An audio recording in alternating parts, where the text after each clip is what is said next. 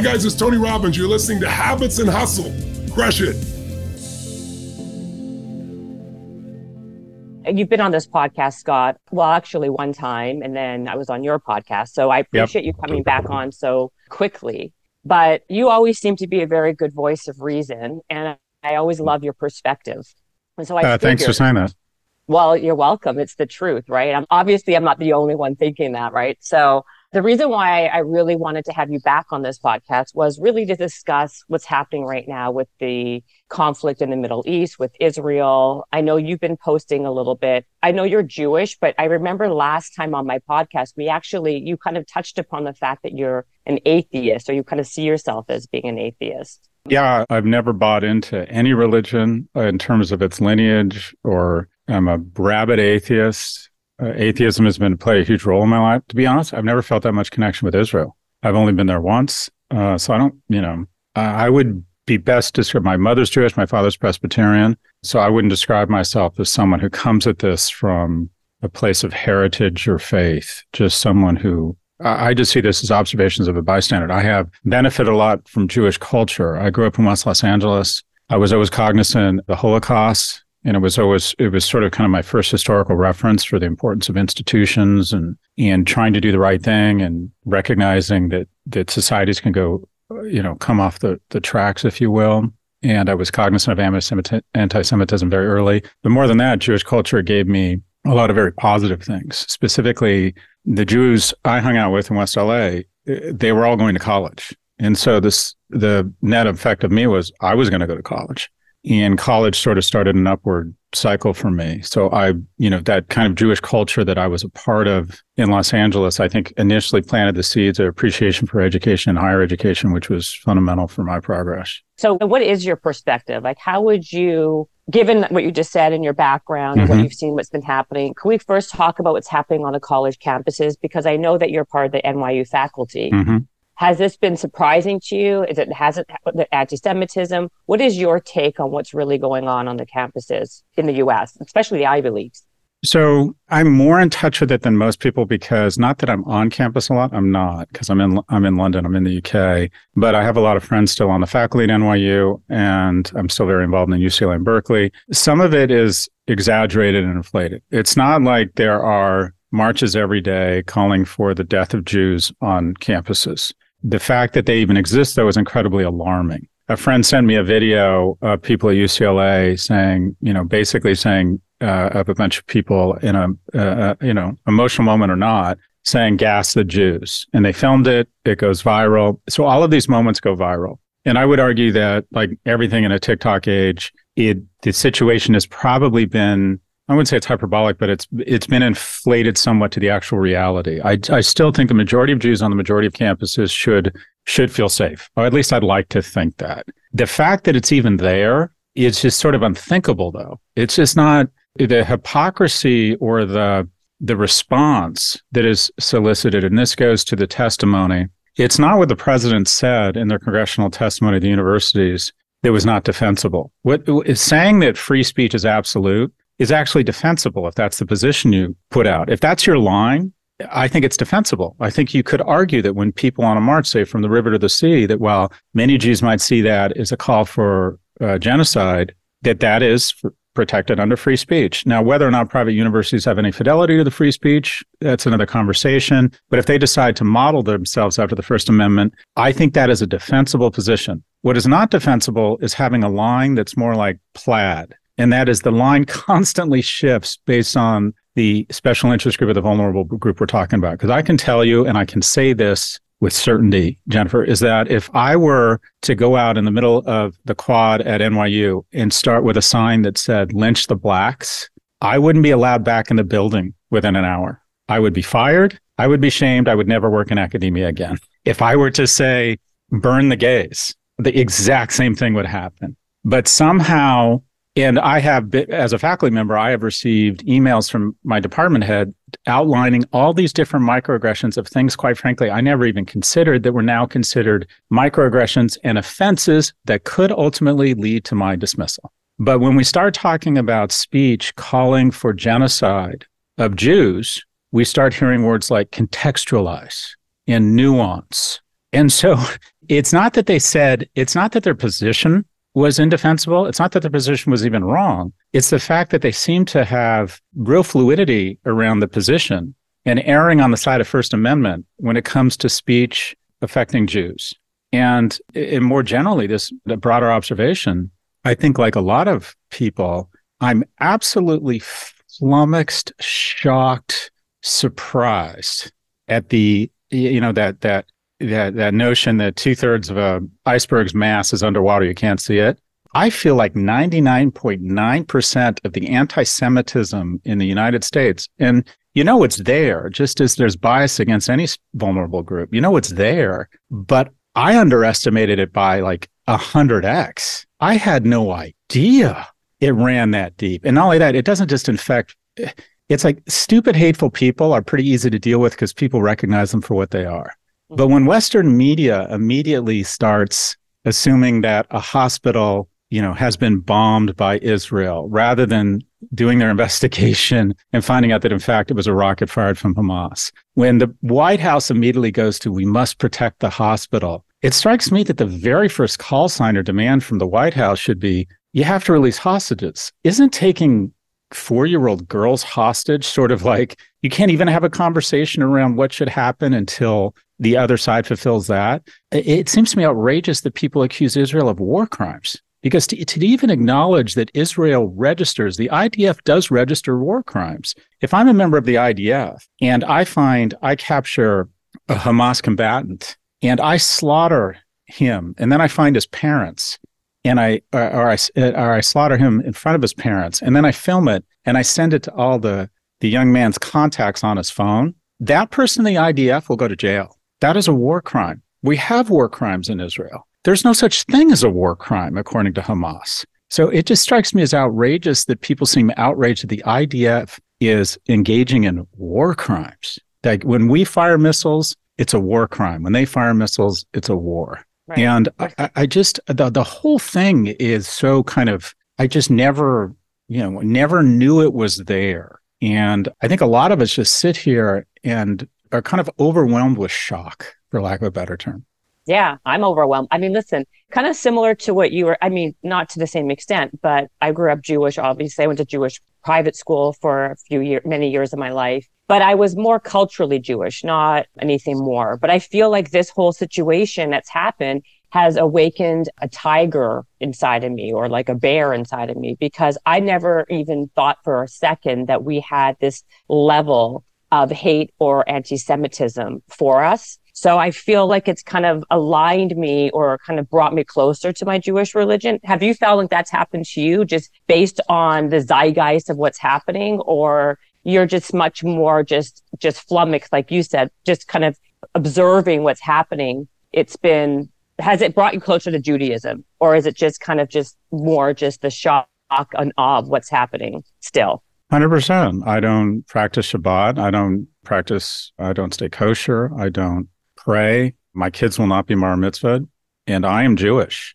And I haven't felt that way my whole life. And for the first time, there are 200,000 Jews in London. There's, I think, 4 million Arabs, the majority of which go about their lives the same way I do, love their kids, want to work, want to be good people. And I remember when there was the pro-Palestinian protest, and I saw just so many angry young people with Palestinian flags. I thought, Jesus Christ, there's for the first time in my life, I thought, there's a non-zero probability that me and my family might have to move to Tel Aviv one day, because that might be the only place we're safe. And I'd never in a million years thought that an American citizen who lives in New York and is now living in London, that's a possibility. That I have a vested interest in the survival of Israel, because I thought at some point, all of us might have to all of us might have to retreat to Tel Aviv.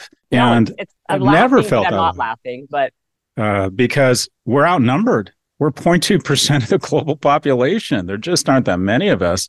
And what you have here is this really, I'm trying to get to the underlying dynamics. I'm trying to understand it as someone who thinks of themselves as an analytical person. And I think there's a variety of things that are kind of the legs of the stool and the underpinnings of this. And I think that in the United States, we have had a very important conversation over the last 40 years around the wrongs and the injustices and the persecution of vulnerable groups. LGBTQ, non-whites, women. And I think young people are very angry about it. And because many of the laws or many of the norms have been outlawed, there are now anti-discrimination laws.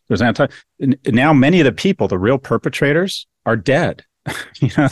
They're gone. They're from an era gone by. These cultural norms have been washed off the planet, but there's still a lot of anger there. And so people go on what I would call the hunt for fake oppressors. I see it on campus. We're really angry, and we're going to go on the hunt for fake racists because racism has been such a stain on our culture. We're so angry about it. We're learning about it in school. We're understandably outraged. So we're going to find racism in the hapless comment of an English professor, and we're going to go after him. And what should be the most communal, forgiving, thoughtful place, the most diverse, the most equitable, the most inclusive places in the world, we now have the need for DEI departments. And we fire people for small infringements, or the students shame each other for these small infringements. Now take that times a million. And that is, young people think we need to go on the hunt for fake oppressors. And they've been taught that there are the oppressed and there are oppressors. And the shorthand for that is pretty simple. The wider you are, and the richer you are, the more likely you are to be an oppressor, right? That's just the easiest way to kind of do the shorthand. And to be blunt, there's no one wider or richer than Israelis. And but Israelis aren't even white, by the way. I think they're perceived as the whitest people on the planet. They are, but they're not white. That's what's interesting. I'm not talking about the reality. I'm talking about the perception. That Jews are considered the palest of the pale. And also, they're also considered very rich. There's a perception that they kind of control everything. They have been exceptionally successful. They have a disproportionate amount of influence. I see that as a feature, not a bug. And what we have here is what I would call is the last really acceptable form of white hate. I see, maybe with the exception of ageism, that anti-Semitism is really the only protected bigotry in America right now. You couldn't say any of these things about another vulnerable group and not have swift repercussions and be hauled in front of I went to UCLA. I was almost kicked out 5 times of UCLA. 3 times for academic reasons. 1 time because I got caught making out with my girlfriend in Powell Library, and I got called in front of some student conduct committee. And then 1 time I took a $50 emergency student loan, and I didn't pay it back within 7 days, and I got a notice saying, we're kicking you out in 70 days. I was almost kicked out of UCLA 5 times. But these kids chanting, burn the Jews, don't even come in front of a student advisory board. It's like, we kick kids out for so much less than this. Half of students that start UCLA, or 55%, only graduate. Something like 40% of the kids who start UCLA don't get through. But we allow them to say these vile things. So I'm kind of, for the first time in my life, and my podcast co-host always reminds me of this. She said something that really struck me. She said that, Scott, you don't understand when I, would kind of say you're being overly sensitive. She said, when you've never been a victim, you don't understand the fears of being a victim. And the analogy I use is I remember once walking around New York during COVID when it felt a little sketchier, a little bit more dangerous, a little emptier. And I was with my sister. And this guy walked out of a door kind of quickly, and she jumped out of her skin. And I said, Jesus, that was a bit of an overreaction. And she said, easy for you at 6'2", 190 to say, boss. She's like, easy for you to say. And it just struck me. It's like, I walk around Manhattan with my headphones in. I sleepwalk through life wherever I am. I can't think of the last time I felt physically threatened, because the bottom line is, Jessica, no one fucks with me. And if you're a 5'3" woman who's at 120 pounds, it's different. You can be physically threatened. And this is literally the first moment in my life after 59 years, in America and the last year in the UK, where I feel threatened. This is a totally alien emotion for me. And I think one of the positive things that will come out of this is, one, I feel a much tighter bond with the community of Israel, but I also think I have more empathy for people who feel vulnerable. I've never had that sensation. But I find, circling back to the original question, the reservoir of anti-Semitism in the US is so deep. And the scariest thing about it, it's not just bigots. It's the New York Times. It's CNN. That's right.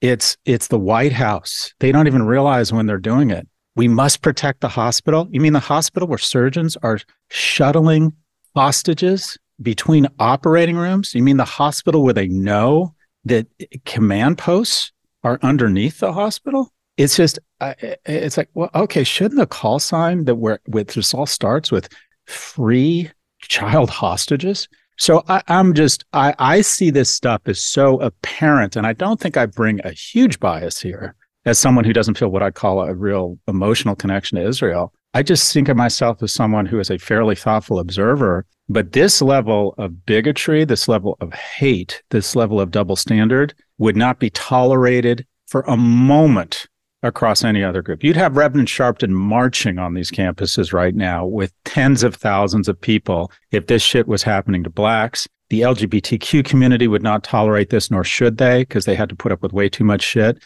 And I'll finish here, and I realize this is a diatribe. I got to be honest, I'm really disappointed. I'm not even sure I have the right to say we. When Jews walked hand in hand on the front lines with Martin Luther King, when they marched with the LGBT community, because Jews in every one of these instances were out in front. They were out in front fighting for these communities. And you know what we found? It's a one-way fucking street.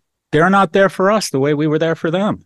And let me go full, angry and offend everybody. I'm also really upset more Jews aren't speaking out. I see the same people in social, Jessica Seinfeld, Deborah Messing. There's like a handful of Jews with a platform saying anything. And this is my fear, that Jews in Hollywood, Jews in banking, Jews in finance that have big platforms and big voices are like, I don't know if you've heard, but young people feel a lot of empathy for Palestine. They don't see Hamas as the enemy. So if you want your album to sell, or if you want to get that next IPO, just keep this shit to yourself. And here's the bottom line. Jews and leaders and civic leaders and political leaders, guess what? We were too fucking quiet 90 years ago. So I'm disappointed in other vulnerable groups where I feel like Jews were there for them and they're not there for us.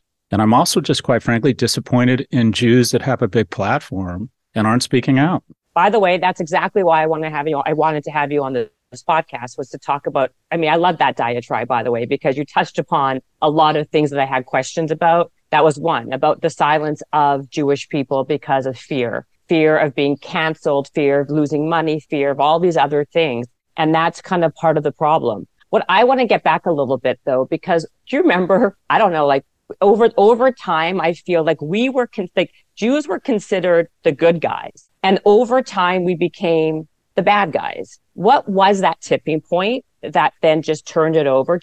And, democratically, the left, all of these, where people were very pro-Israel, that's shifted too. Like it's become, like you were saying, the social injustices is a hypocrisy where we are just not, the Jewish people have been kind of eliminated from that piece of it. Where was the tipping point? How do we get Jews to speak up and not being, I call them like self-hating Jews? Is there a way to kind of change this, to get Jews to speak out, to not be fearful? And what was the tipping point? So if you don't mind answering those questions. So two questions. How do you get people to speak out, and what's happened that such that there's not as much empathy?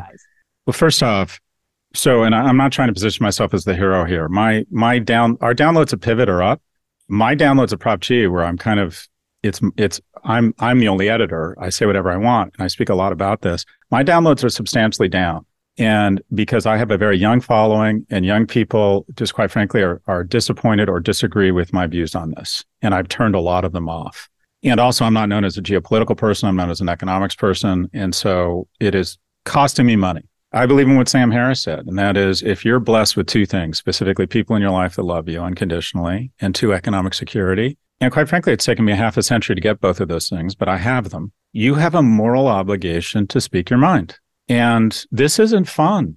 This isn't, I'm sure you're getting this too. The amount of pushback I am getting is pretty substantial. And so I think just if you're someone who's blessed with those two things, and you do believe that this is a moment, I don't know about you, I have done so little for this country. When I remember when there was that big hurricane down in the South, I thought, you know what, I'm going to rent a Winnebago and stack it full of food and go down and just see if I can help. Didn't do a fucking thing. When 9/11 happened, I thought, I'm going to go down to the pile and help out. Didn't do anything. I have done so little. And I thought, finally, it's time.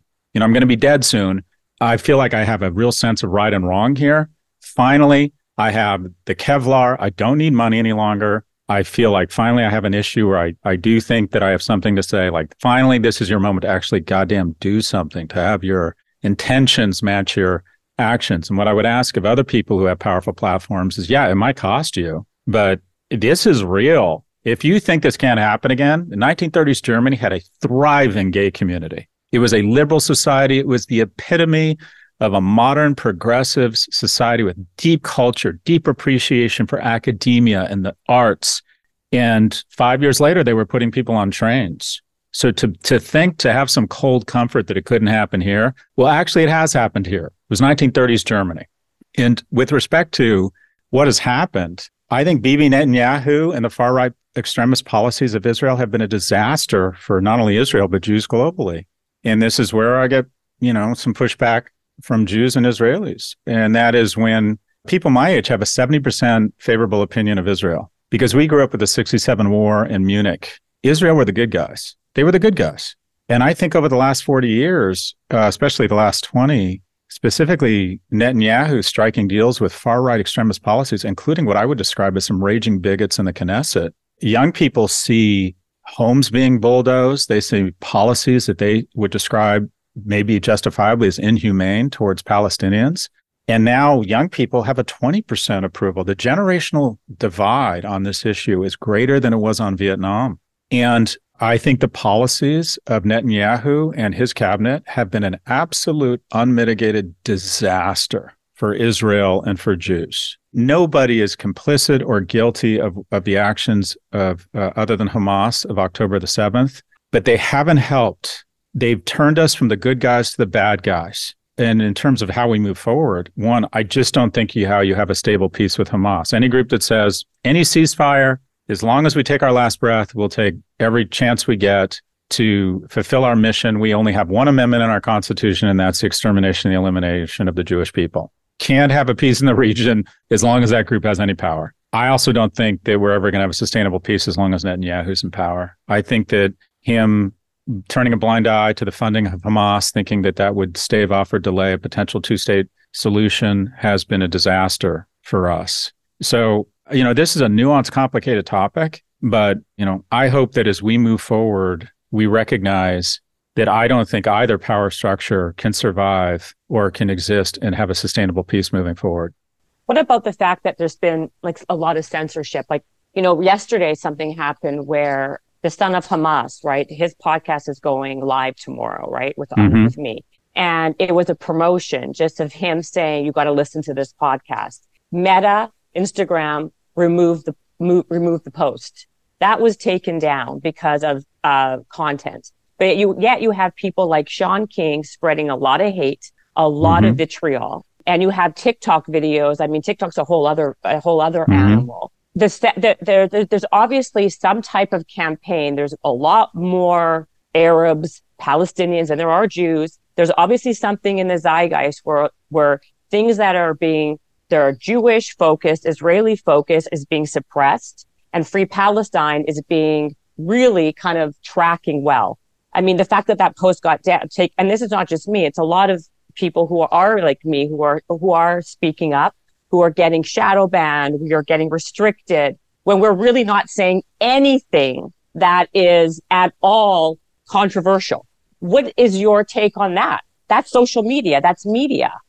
And isn't Mark Zuckerberg Jewish? I mean, obviously, these self-hating Jews. I mean, what is going on? Prof G, please explain and please help. The honest answer is I don't know. And I'll give you my conspiracy theory here. And that is, first off, the majority of social media, they would rather just not have any of it. They just want out of this game. They realize it's a no-win situation. Social media, for the most part, is trying to exit the news business. They don't want to be in it. And they think of it as just fraught with all sorts of errors. It requires money to fact check. The reason why the New York Times, which is arguably the most dominant company in the world of news, still is not a great business is because to fact check and show nuance and do long form reporting is just a shitty business. It's a difficult, hard business fraught with all sorts of errors, fraught with all sorts of risk. Now, having said that, there, in my view, is something to the notion that, how do you explain a 50-point swing in favorability around Israel based on the generational divide? Arguably one of the largest generational. It's hard to find any issue that has 20% support for young people and 70% support among old people. Not even Social Security. The majority of young people support Social Security. There's not a 50% swing in that. Drugs, you can't find a 50% swing between boomers and, Gen Zs or millennials. And I think some of it you have to say, well, you are where you spend attention. So this younger generation is, by virtue of that logic, they are TikTok. TikTok is the frame through which their view of the world is framed. Full stop. They spend more time on TikTok than on Netflix. If given a choice of TikTok or all other media combined, 58% of Gen Z and millennials would choose TikTok. I just don't think people my age and people in Washington who aren't even allowed on TikTok have any idea the level of influence. It's like my frames are CNN, the Wall Street Journal, the New York Times, Threads a little bit, but I have multiple frames. Young people are dominated by TikTok. Now, if I were the CCP, and the CCP controls TikTok, I don't care what any individual who's looking to get their Gulfstream on the IPO says about TikTok. If you're a company headquartered in China, started by the Chinese, you are controlled/influenced by the CCP. That you just sign up for it. If you want to incorporate, if you want to be in China, if you start talking about liberalization and you start talking about how you start making your own political views, you disappear for 8 weeks and you show up in Japan saying you're just going to paint the rest of your life. Imagine if the U.S. disappeared. Imagine if Jeff Bezos started shitposting the U.S. government and disappeared for 8 weeks and showed up in Toronto and decided, I'm no longer going to talk about politics, I'm going to paint. That's what they did to Jack Ma from Alibaba. So to think that they don't have influence over TikTok is just naive. Now, if I were a member of the CCP, and if I'd grown up in Beijing, I think I'd be very patriotic. Your patriotism is a function of where you're born, full stop. So if I were them, they would be stupid not to be putting their thumb on content that divides America. And this is an easy one. Oh, the older people in power are pro-Israel, dial up pro-Hamas content. And the thing about TikTok is the ability to dial up and dial down certain content would just be so insidious, elegant, and easy. They'd be stupid not to be doing it. We did it through Radio America and dropping leaflets and Good Morning Vietnam. We have an entire division of the army that is there for psyops to use propaganda. To think that they wouldn't do it and that they wouldn't leverage the most elegant propaganda tool in history, and I'm not even accusing the CCP of being pro-Hamas. What they are is they are anti-American, recognizing their competitor in the world is America. So if, for example, if all of America was rallying around Hamas, I think they'd be running pro-Israel content. But to think that the CCP likely isn't turning up a little bit, slowly but surely getting pro-Hamas content more sunlight in an effort to weaken us internally. Because here's the thing, Jennifer, geopolitically, relatively speaking, we've never been stronger. Our GDP growth is strong, if not remarkable. Our inflation is the lowest of any G7 nation. No one is lining up for Chinese or Russian vaccines. We literally are. Our stock market has outperformed, for all this talk about the Hang Seng, we have outperformed every stock market. We are killing it. Oh, by the way, the biggest innovation in the last 20 years, AI, where is it? It's not only in America, it's not only in California, it's all in a 7-mile radius of SFO International. We're killing it. But here's the problem. We hate each other. And the way you defeat an enemy is you don't go in and you fight them directly. China and Russia can't beat us kinetically. They can't beat us economically. So what they do is they divide us. They atomize us internally. Yeah. They get us fighting and hating each other. So to believe or not believe that the CCP wouldn't be dialing up pro-Hamas content that creates a generational rift and gets us angry at each other, such that we eat each other from the inside out, is to be incredibly naive. So I believe that CCP would be stupid not to be promoting and dialing up pro-Hamas content, which leads younger people to see things through a frame. And this is what it leads special interest groups who are Harvard's freshman class is, for the first time, 51% non-white. That's a wonderful thing.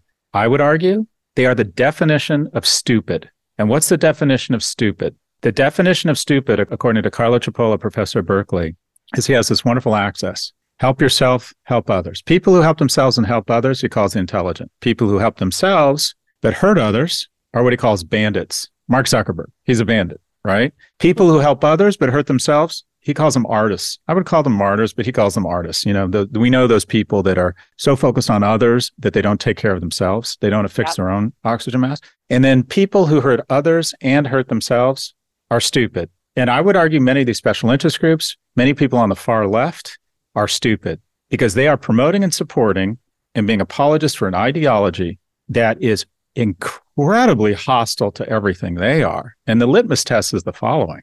A decent litmus test for how to decide in a complicated situation who you back if you have to make a decision on who's right and who's wrong, especially when it involves war and you have to pick a side, is to say, well, what would happen if either side was in charge? So imagine Israel all of a sudden overnight is given control of Congress and the U.S. military and our taxation. The next day you would know the difference. Jury trials, scientific research, academic institutions, civil rights, women's rights, no child labor. It would look, feel, and smell like America. You wouldn't know. You wouldn't know that Israel had taken over America.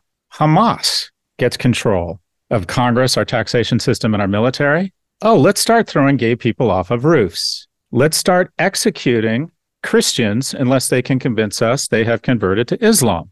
I just think every campus should invite someone from Hamas onto campus and start with a conversation on preferred pronouns. They are supporting an ideology that believes these people are infidels and should be unceremoniously executed. And yet they have empathy for them. So it's the definition of stupid. I talk about this all the time. If the amount of stupidity and I think it's ignorance and stupidity. And yeah, I could not agree with you more. I want to be respectful. I know you said you needed to leave you have a hard out, but I do have other questions. Do you want me to kind of wrap it up and we can do this? Yeah. Do part 2 some other time? I feel bad and I feel like I always shortchange you. So I'm happy to come back on. We got 3 minutes. Keep going. Well, I wanted to talk about, one question I have, because you talk a lot about men and the quality of men and the lack of, you and I have talked about this before, about the lack of good men out there and how to build and become a good man. Do you think there's a correlation actually between the weakness that we see kind of in the ignorance, because I'm going to say it, not you, in information out there and maybe attaching to a cause where there's more people because of loneliness, because of depression? A lot of these men are looking for something or looking to seek community groups, all that stuff, that they're kind of, do you think there is a correlation between the growing of protesting for free Palestine and the quality and loneliness and depression of men? Do you see anything, or am I just like really reaching here? It might be there. I haven't made that correlation, and it's not because it doesn't exist. It's just because I haven't really thought it through enough. Where I do see a correlation is the following. I think we have real problems in this country. We still have systemic racism. We have the non-white community still faces real challenges. Women still face, I would argue that women under the age of 30 who don't have kids have largely closed the wage gap and are mostly protected.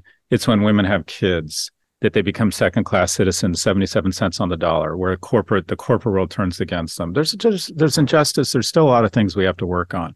But the biggest problem in America that pours gasoline on all these issues and turns them from issues where we can work together to try and solve them, whether it's climate change or systemic racism, I think all reverse engineers to the same place. And that is, for the first time in our nation's history, a 30-year-old isn't doing as well as his or her parents were at 30. And the income inequality here, it's not only income inequality, it's generational inequality. And that is, a 70-year-old today is on average 72% wealthier than they were 60 years ago, whereas a person under the age of 40 is 24% less wealthy. The amount of wealth controlled by people under the age of 40 has gone from 19% of GDP to 9%.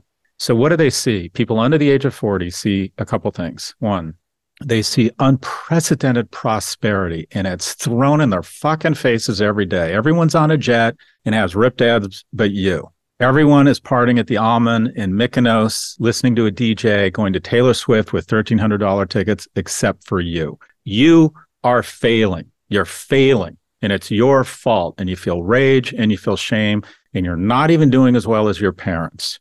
And then they observe something else. An older generation is doing really well. And as you go older, it gets whiter and more patriarchal. So we've created this very real correlation with economic injustice and whites and age. And so it's like, well, okay, anything they believe, I don't believe because it's not working for me. And I also really resent a patriarchal white society because, quite frankly, they just continue to vote themselves more money. And while my salary has doubled in the last 40 years on an inflation adjusted basis. Education, healthcare, and housing have gone up 4 to 6x. So everything I need has gotten so expensive, but you figured out a way that I don't make more money, but Social Security got a 9% cost of living adjustment this year. So I think young people are just pissed off. They're like, everybody's killing it, especially an older, whiter, more male generation than me. And they're right. They're right. We are no longer, my generation has affected economic and legal policies and social policies that have effectively just transferred so much money from young people to old people. I bought my first house at 28. Do you remember when you bought your first house, Jennifer? Yeah, I got it when I was like 39, 38, 30. Yeah. Okay. No one in their 20s and 30s, unless they're getting money from their parents, can afford a house right now. Exactly. No, 100%. I mean, I didn't get There's just no, that travel is booming because young people have stopped saving for a house because it's become no longer an American dream. It's a hallucination. And they're especially no longer after COVID, by the way. Now with everything happening with prices everywhere, it's impossible. But that's I have student debt, which your generation didn't have. Oh, wait, Scott. Look at Scott. Got to go to UCLA, 76% admissions rate, $400 a quarter. What do you know? He's white and he's male and he's old. Oh, okay. So guess what? The oppressors are older white male people. And I get it. That's the shorthand here. So until we shove some of this prosperity, some of this typhoon of prosperity into a younger generation, every time we have really real issues like this, we're going to just pour gasoline all over it, because the most unstable, violent societies in the world have one thing in common. They have a disproportionate amount of mostly young, mostly male people who have nothing to lose. And in America, more and more young people, specifically more and more young men, have less and less to lose. And they see prosperity everywhere, but they're not sharing in it. That is ground zero for what turns these problems into polemics and things that rip at the fabric of America. My generation has voted themselves more and more money, and the younger generation is justifiably pissed off. And the easiest shorthand is not only age, but the older generation is more patriarchal and it's wider. Okay, so hold on. Drew, can I go on, or do I just wrap this now? I apologize. I think I have to hop. Thanks for having me on, Jennifer, and congratulations on your success. Thank you, Scott. Naked Jennifer. Good to see you. Bye. Bye.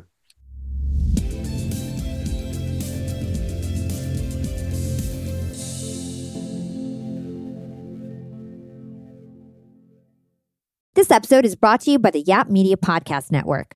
I'm Hala Taha, CEO of the award-winning digital media empire, Yap Media, and host of Yap Young and Profiting Podcast, a #1 entrepreneurship and self-improvement podcast where you can listen, learn, and profit. On Young and Profiting Podcast, I interview the brightest minds in the world, and I turn their wisdom into actionable advice that you can use in your daily life. Each week, we dive into a new topic like the art of side hustles, how to level up your influence and persuasion, and goal setting. I interview A-list guests on Young and Profiting. I've got the best guests, like the world's #1 negotiation expert, Chris Voss, Shark Damon John, serial entrepreneurs Alex and Layla Hermosi, and even movie stars like Matthew McConaughey. There's absolutely no fluff on my podcast, and that's on purpose. Every episode is jam-packed with advice that's going to push your life forward. I do my research, I get straight to the point, and I take things really seriously, which is why I'm known as the podcast princess and how I became one of the top podcasters in the world in less than 5 years. Young and Profiting Podcast is for all ages. Don't let the name fool you. It's an advanced show. As long as you want to learn and level up, you will be forever young. So join podcast royalty and subscribe to Young and Profiting Podcast, or YAP, like it's often called by my YAP fam, on Apple, Spotify, CastBox, or wherever you listen to your podcasts.